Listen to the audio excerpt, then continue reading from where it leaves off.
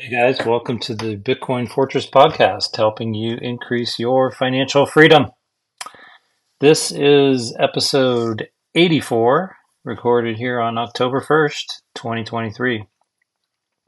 This podcast is for entertainment only, not investing advice. Always do your own homework. All right. Before I jump in, just wanted to mention the Bitcoin conference in LA is coming up this week, Thursday, Friday. So I plan to go, and it should be good. A lot of good speakers there. I enjoyed it last year, so looking forward to that. And other than that, we can jump right in. We got the market update outlook and then the weekly news. Not a lot of stuff on the news front, but a few things to talk about anyway. And so with that, we'll jump right in. S&P 500 wrapped up a fourth straight week of losses and a nearly 5% decline for September. Its worst monthly performance since December as investors come to grips with the Federal Reserve's message of higher for longer interest rates.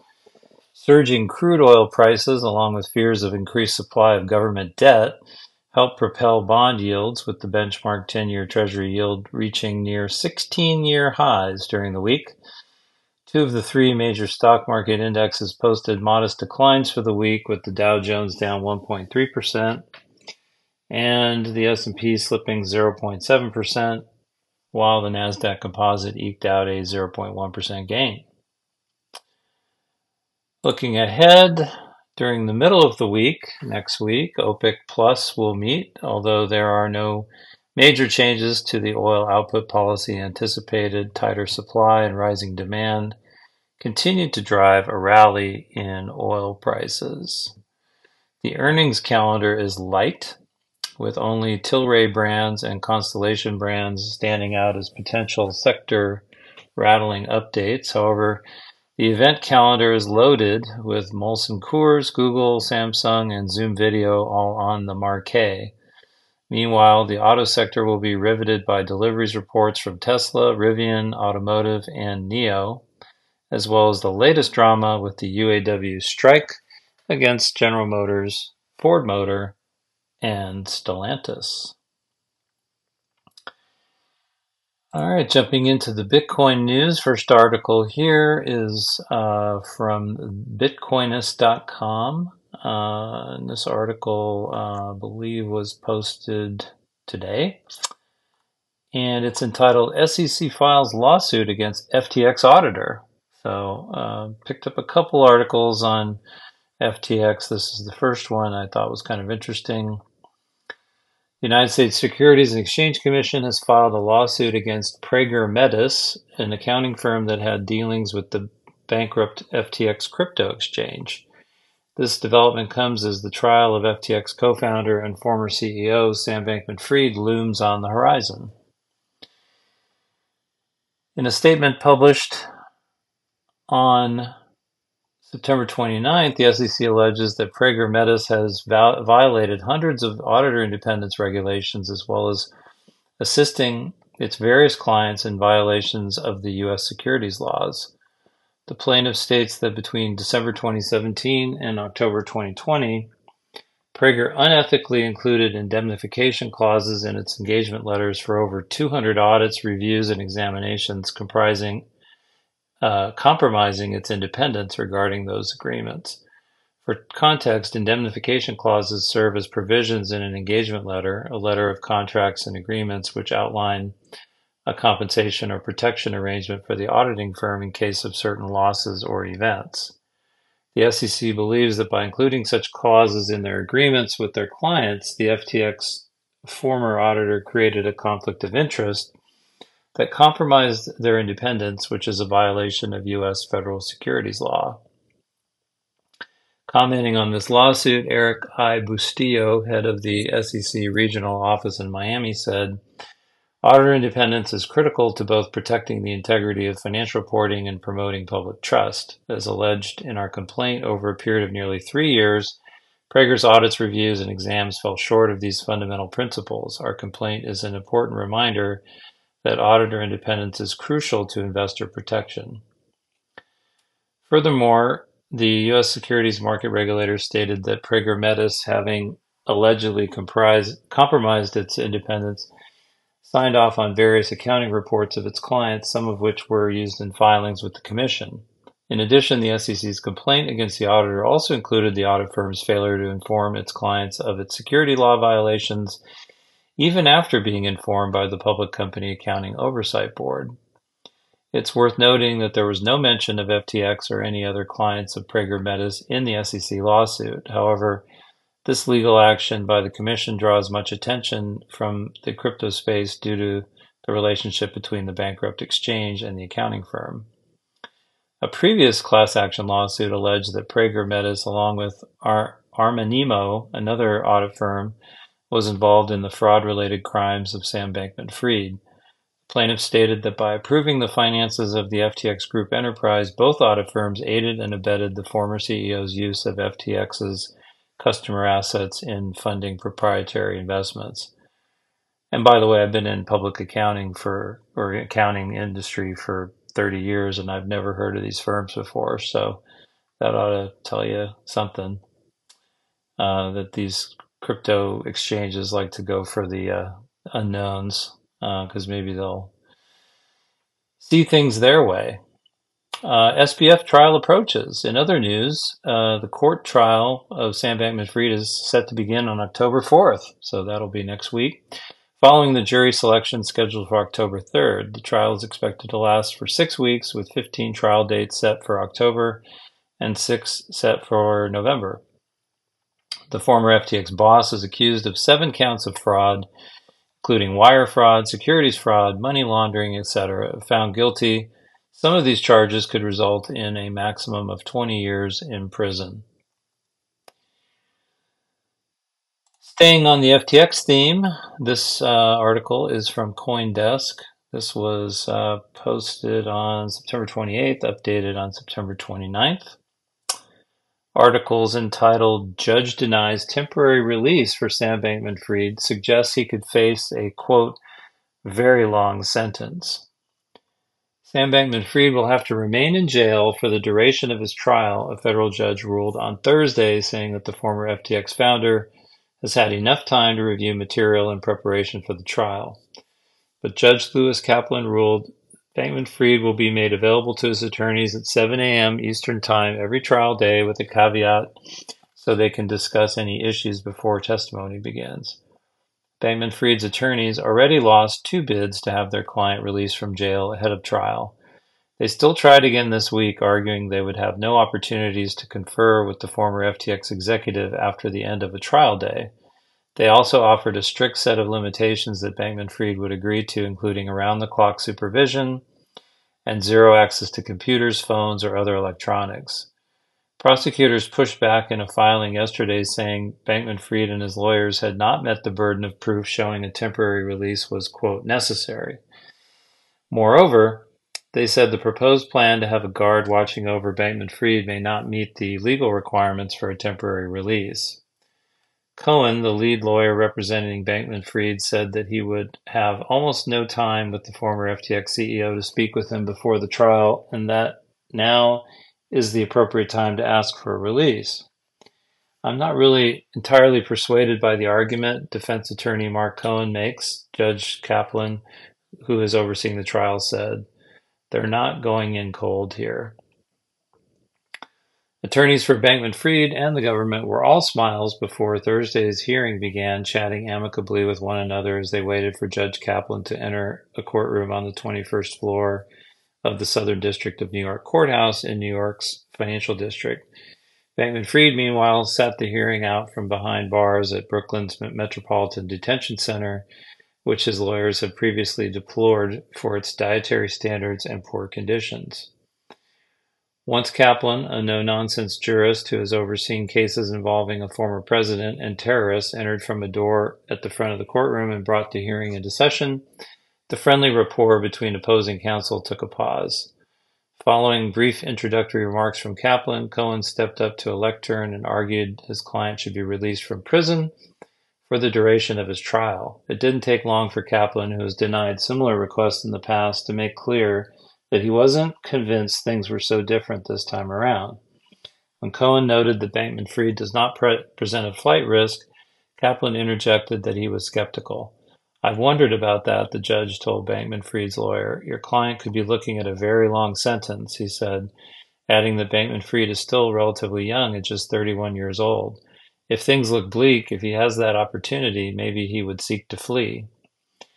As to Cohen's argument that Bankman-Fried's case is complex, meaning he deserves ample time outside of prison to strategize, Kaplan again demurred. While the FTX case involved subjects that to the lay world are pretty arcane, like cryptocurrency and finance, said Kaplan, the issues in this case are pretty straightforward. Was there fraud or wasn't there? Assistant U.S. Attorney Danielle Kudla, in her remarks to Kaplan, said Bankman-Fried has had ample opportunity to prepare for trial.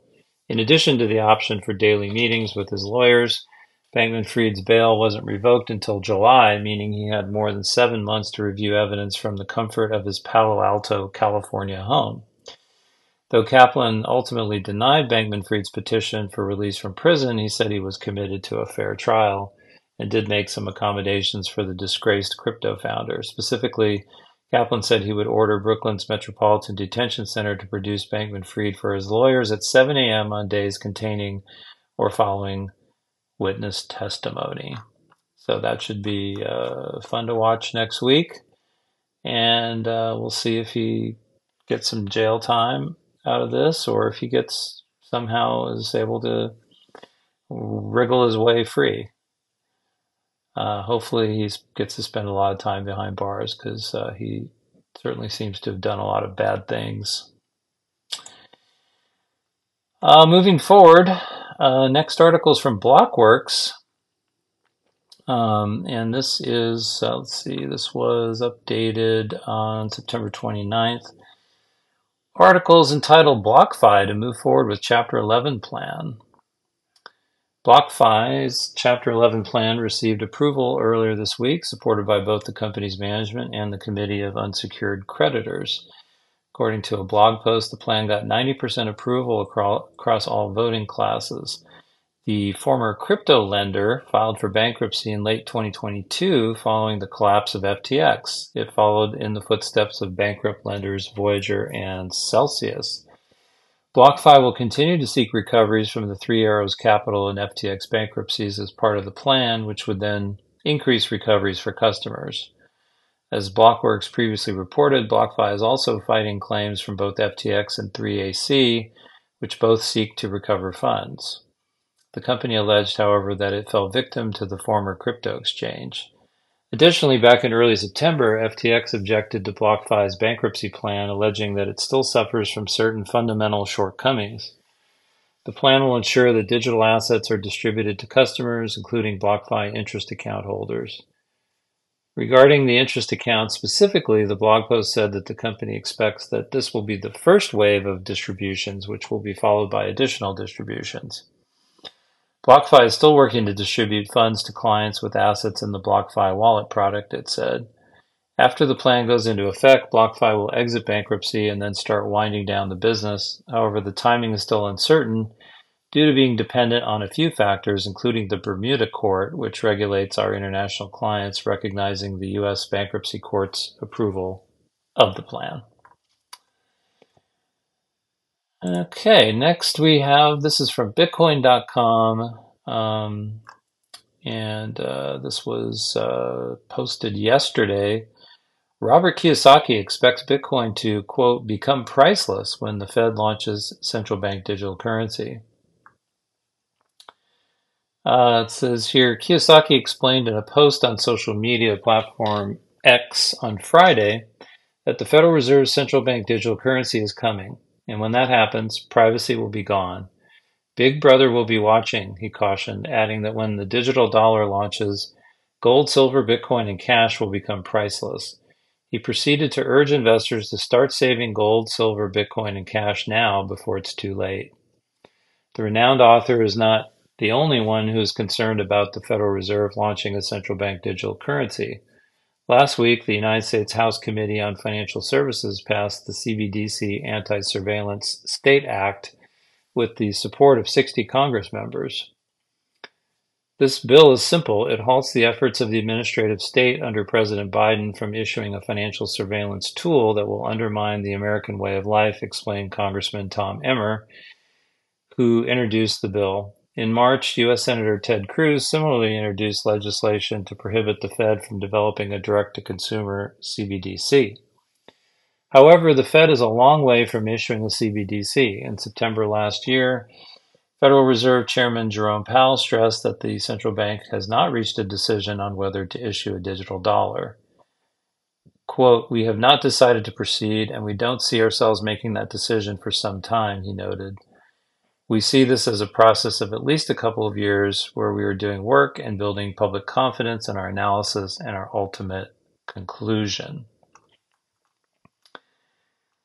But it certainly makes sense to have some Bitcoin in cold storage just in case.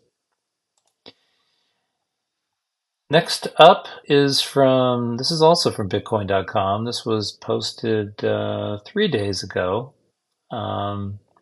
Articles entitled "Economist Peter Schiff Warns of Biggest Bond Market Crash and Unprecedented Financial Crisis." Now, I'm not a huge fan of Peter Schiff because he's always bashing on Bitcoin and doesn't really seem to understand it. He's a pretty good economist and he's got some pretty good takes on the macro picture. So, a guy worth listening to, at least for that. Economist and gold bug Peter Schiff issued more warnings about the U.S. economy and the U.S. dollar in multiple posts on social media platform X over the past few days. He wrote on Wednesday, "We are still early in what will become the biggest bond market crash in U.S. history. Given that the U.S. economy is more levered now than at any time in history, governments, corporations, and individuals, the coming economic and financial crisis will be unprecedented in size. The financial crisis we're about to experience will be much worse than anything that happened in 2008, yet Wall Street and the Fed are even more clueless now than they were then," he opined.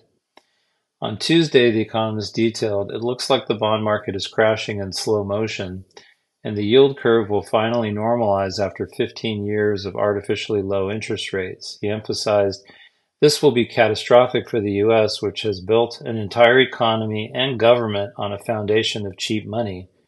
In another post, he predicted, "Eventually higher bond yields will bankrupt the federal government and many state and local governments, as well as almost every bank in the country, explode federal budget deficits, causing a depression and a financial crisis."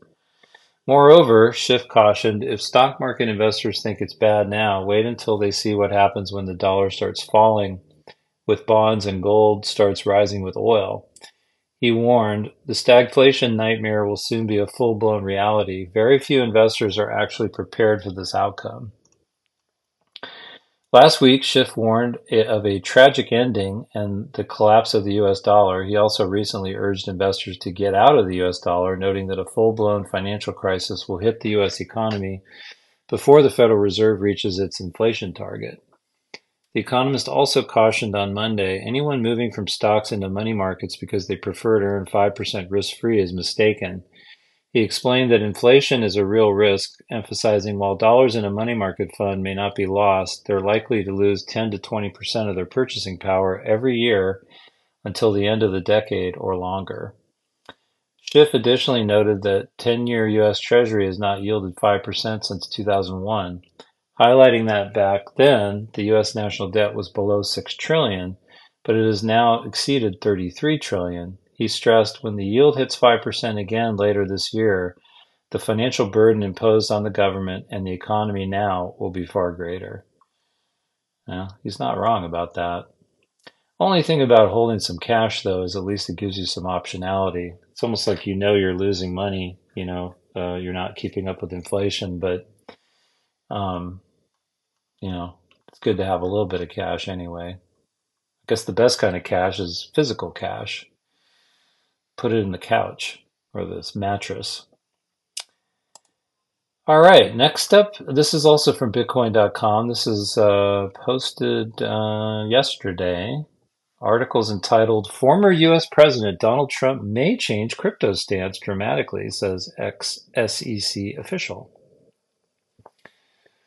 Former U.S. Securities and Exchange Commission official John Reed Stark has argued that former President Donald Trump could dramatically change his position on cryptocurrencies. Stark is currently president of cybersecurity firm John Reed Stark Consulting. He founded and served as chief of the SEC Office of Internet Enforcement for 11 years. He was also an SEC enforcement attorney for 15 years. Trump is running for president in 2024. Former President Trump is on record as being strongly anti-Bitcoin and anti-crypto, Stark wrote on social media platform X Wednesday. However, the former SEC official argued crypto voters might be one-issue voters and are powerful and passionate constituencies, so perhaps former President Trump will change his crypto tune dramatically. Citing multiple media reports, he also noted that Trump now owns some cryptocurrency. The former U.S. president reportedly disclosed crypto holdings of $2.8 million in Ether in August after debuting a non-fungible token collection last year. In 2019, Trump stated that he is not a fan of Bitcoin or other cryptocurrencies, emphasizing that they're not money.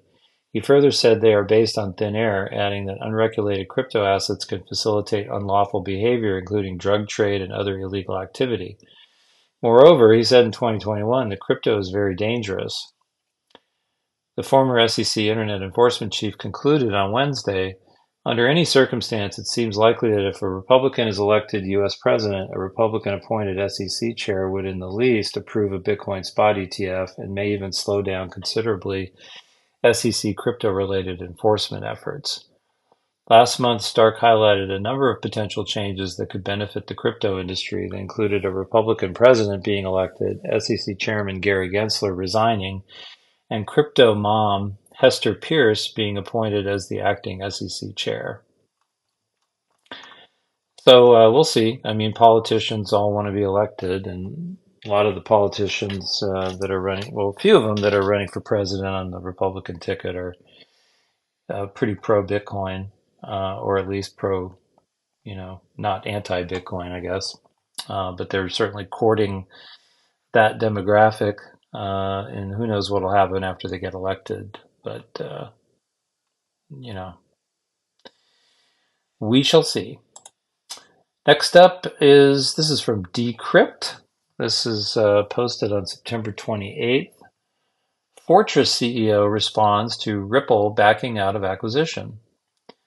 Ripple has confirmed that it no longer plans to acquire financial technology firm and crypto custodian Fortress Trust, less than a month after claiming that it would do so. So no surprise here.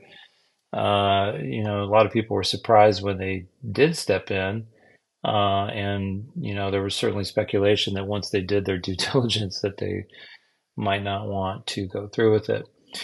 We've since made the decision not to move forward with an outright acquisition, though Ripple will remain an investor in Fortress, said Ripple CEO Brad Garlinghouse over X on Thursday. Garlinghouse maintained that Fortress has a strong team behind it, building helpful products. While this outcome is different from what was originally planned, we'll continue to support them and hope to work together in the future, he added. In early July, Fortress CEO Scott Purcell was bullish on the deal, saying Ripple was by far the best partner for us and our customers. However, an internal disagreement over business priorities for Ripple caused it to hold off on acquiring Purcell's firm. They are really just focused on pure B2B and institutional global business, Purcell told Decrypt on Thursday. We were a way for them to diversify into B2B2C. Many of their team were super excited about our tech and customer base, but others pushed back to stay the current course, he explained. Purcell clarified that Fortress was aware of Ripple's change of heart prior to the announcement and that both companies maintain a strong relationship with future plans together, just not merging. No customers are affected. This has nothing to do with our customers, he added. Ripple first revealed its acquisition plans in early September after a security incident with one of Fortress's partners gave hackers access to a handful of the crypto custodian's customer accounts. Fortress immediately covered losses for most affected customers at the time and was able to fully cover one particularly large client thanks to Ripple's help. Though the incident accelerated Ripple's plans, Fortress had been in talks for a potential acquisition for months with multiple partners, including Ripple and BitGo. A Ripple spokesperson told Decrypt at the time that Fortress was seeking partners to help grow its payments business, Fortress Pay. This opportunity makes sense for Ripple in the long term, they said. After the deal was canceled, the same spokesperson for Ripple declined to provide further comment. So we'll see what happens to Fortress next. They are a, quote, qualified custodian, and we all know by now that custodians are security holes, and there's risks and trade-offs, counterparty risks and all that. So if you hold your own keys and hold your own coins, you don't have to worry about any of that stuff. But for institutional investors and large funds and all that, they unfortunately have to go down that path. So maybe someday they'll figure out the qualified custodian thing. But for hodlers like us, we don't need to worry about that. Next is from Cointelegraph. This was posted on September 28th, and this article is entitled SEC Delays Spot Bitcoin ETF Decision for BlackRock, Invesco, and Bitwise. So again, not shocking. Nobody's expecting them to, they're going to wait till the last possible minute to approve any of these things. This is kind of interesting because of the impending government shutdown. I guess they pushed it out early. The United States Securities and Exchange Commission has delayed its decision on several proposals for spot Bitcoin exchange-traded funds, including BlackRock, ahead of anticipated government shutdown. The spot Bitcoin ETF applications of Invesco, Bitwise, and Valkyrie were also delayed by the SEC, according to separate September 28 filings, while Bloomberg ETF analyst James Seyffart is expecting the applications from Fidelity, Van Eck, and WisdomTree to also be pushed back by the securities regulator.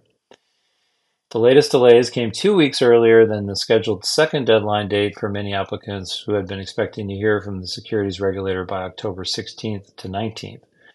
Seyffart said that the timing of the delays is related to the expected U.S. government shutdown, potentially taking place on October 1st, which will disrupt the country's financial regulators and other federal agencies. Both chambers of Congress, the House and the Senate, haven't agreed on various funding bills to finance government operations, and Congress needs to pass 12 separate full-year funding bills by October 1st to avoid a shutdown. And as it turns out, as we said here today, they were able to pass a 45-day stopgap measure, so they kicked the can for another month and a half, and I guess they'll be dealing with it again November 15th. The SEC delayed a bundle of spot Bitcoin ETF applications in late August when the first deadline was approaching. Meanwhile, the third set of deadlines for the 7 firms is around mid-January, and they could also be delayed. The SEC will have to make a final decision by mid-March at the very latest. Well, wouldn't that be special? Because that is right around the time of the Bitcoin halving. So that could be really interesting. In late August, Bloomberg ETF analyst Eric Balchunas estimated that the probability of a spot Bitcoin ETF being approved by the end of 2023 had increased to 75% from an earlier 65%.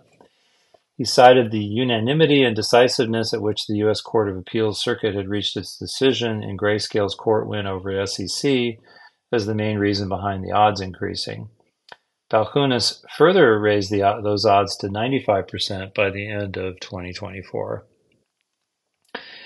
Well, if I was going to bet on it, I'd say they're going to wait till the last minute, and it's going to be probably March of next year. But who knows? I could be wrong. And then the last article, kind of interesting one from Bitcoin. This is from Bitcoin Magazine. This was posted on September 27th. The future of energy, Bitcoin mining.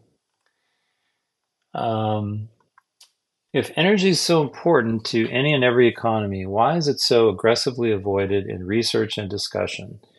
Going further, why such heavy over-politicization and division in the industry? Discard the tribalism in energy, nothing more than noise. It's nonsensical down to its very core. We need as much energy being generated as possible in a way that doesn't break an economy and that can allow us to keep the wheels of society turning.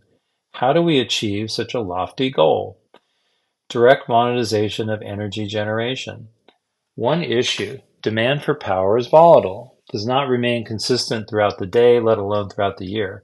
This volatility also bleeds into the varying forms of energy for economies that experience seasonal climate volatility or may be restricted in access to diverse sources.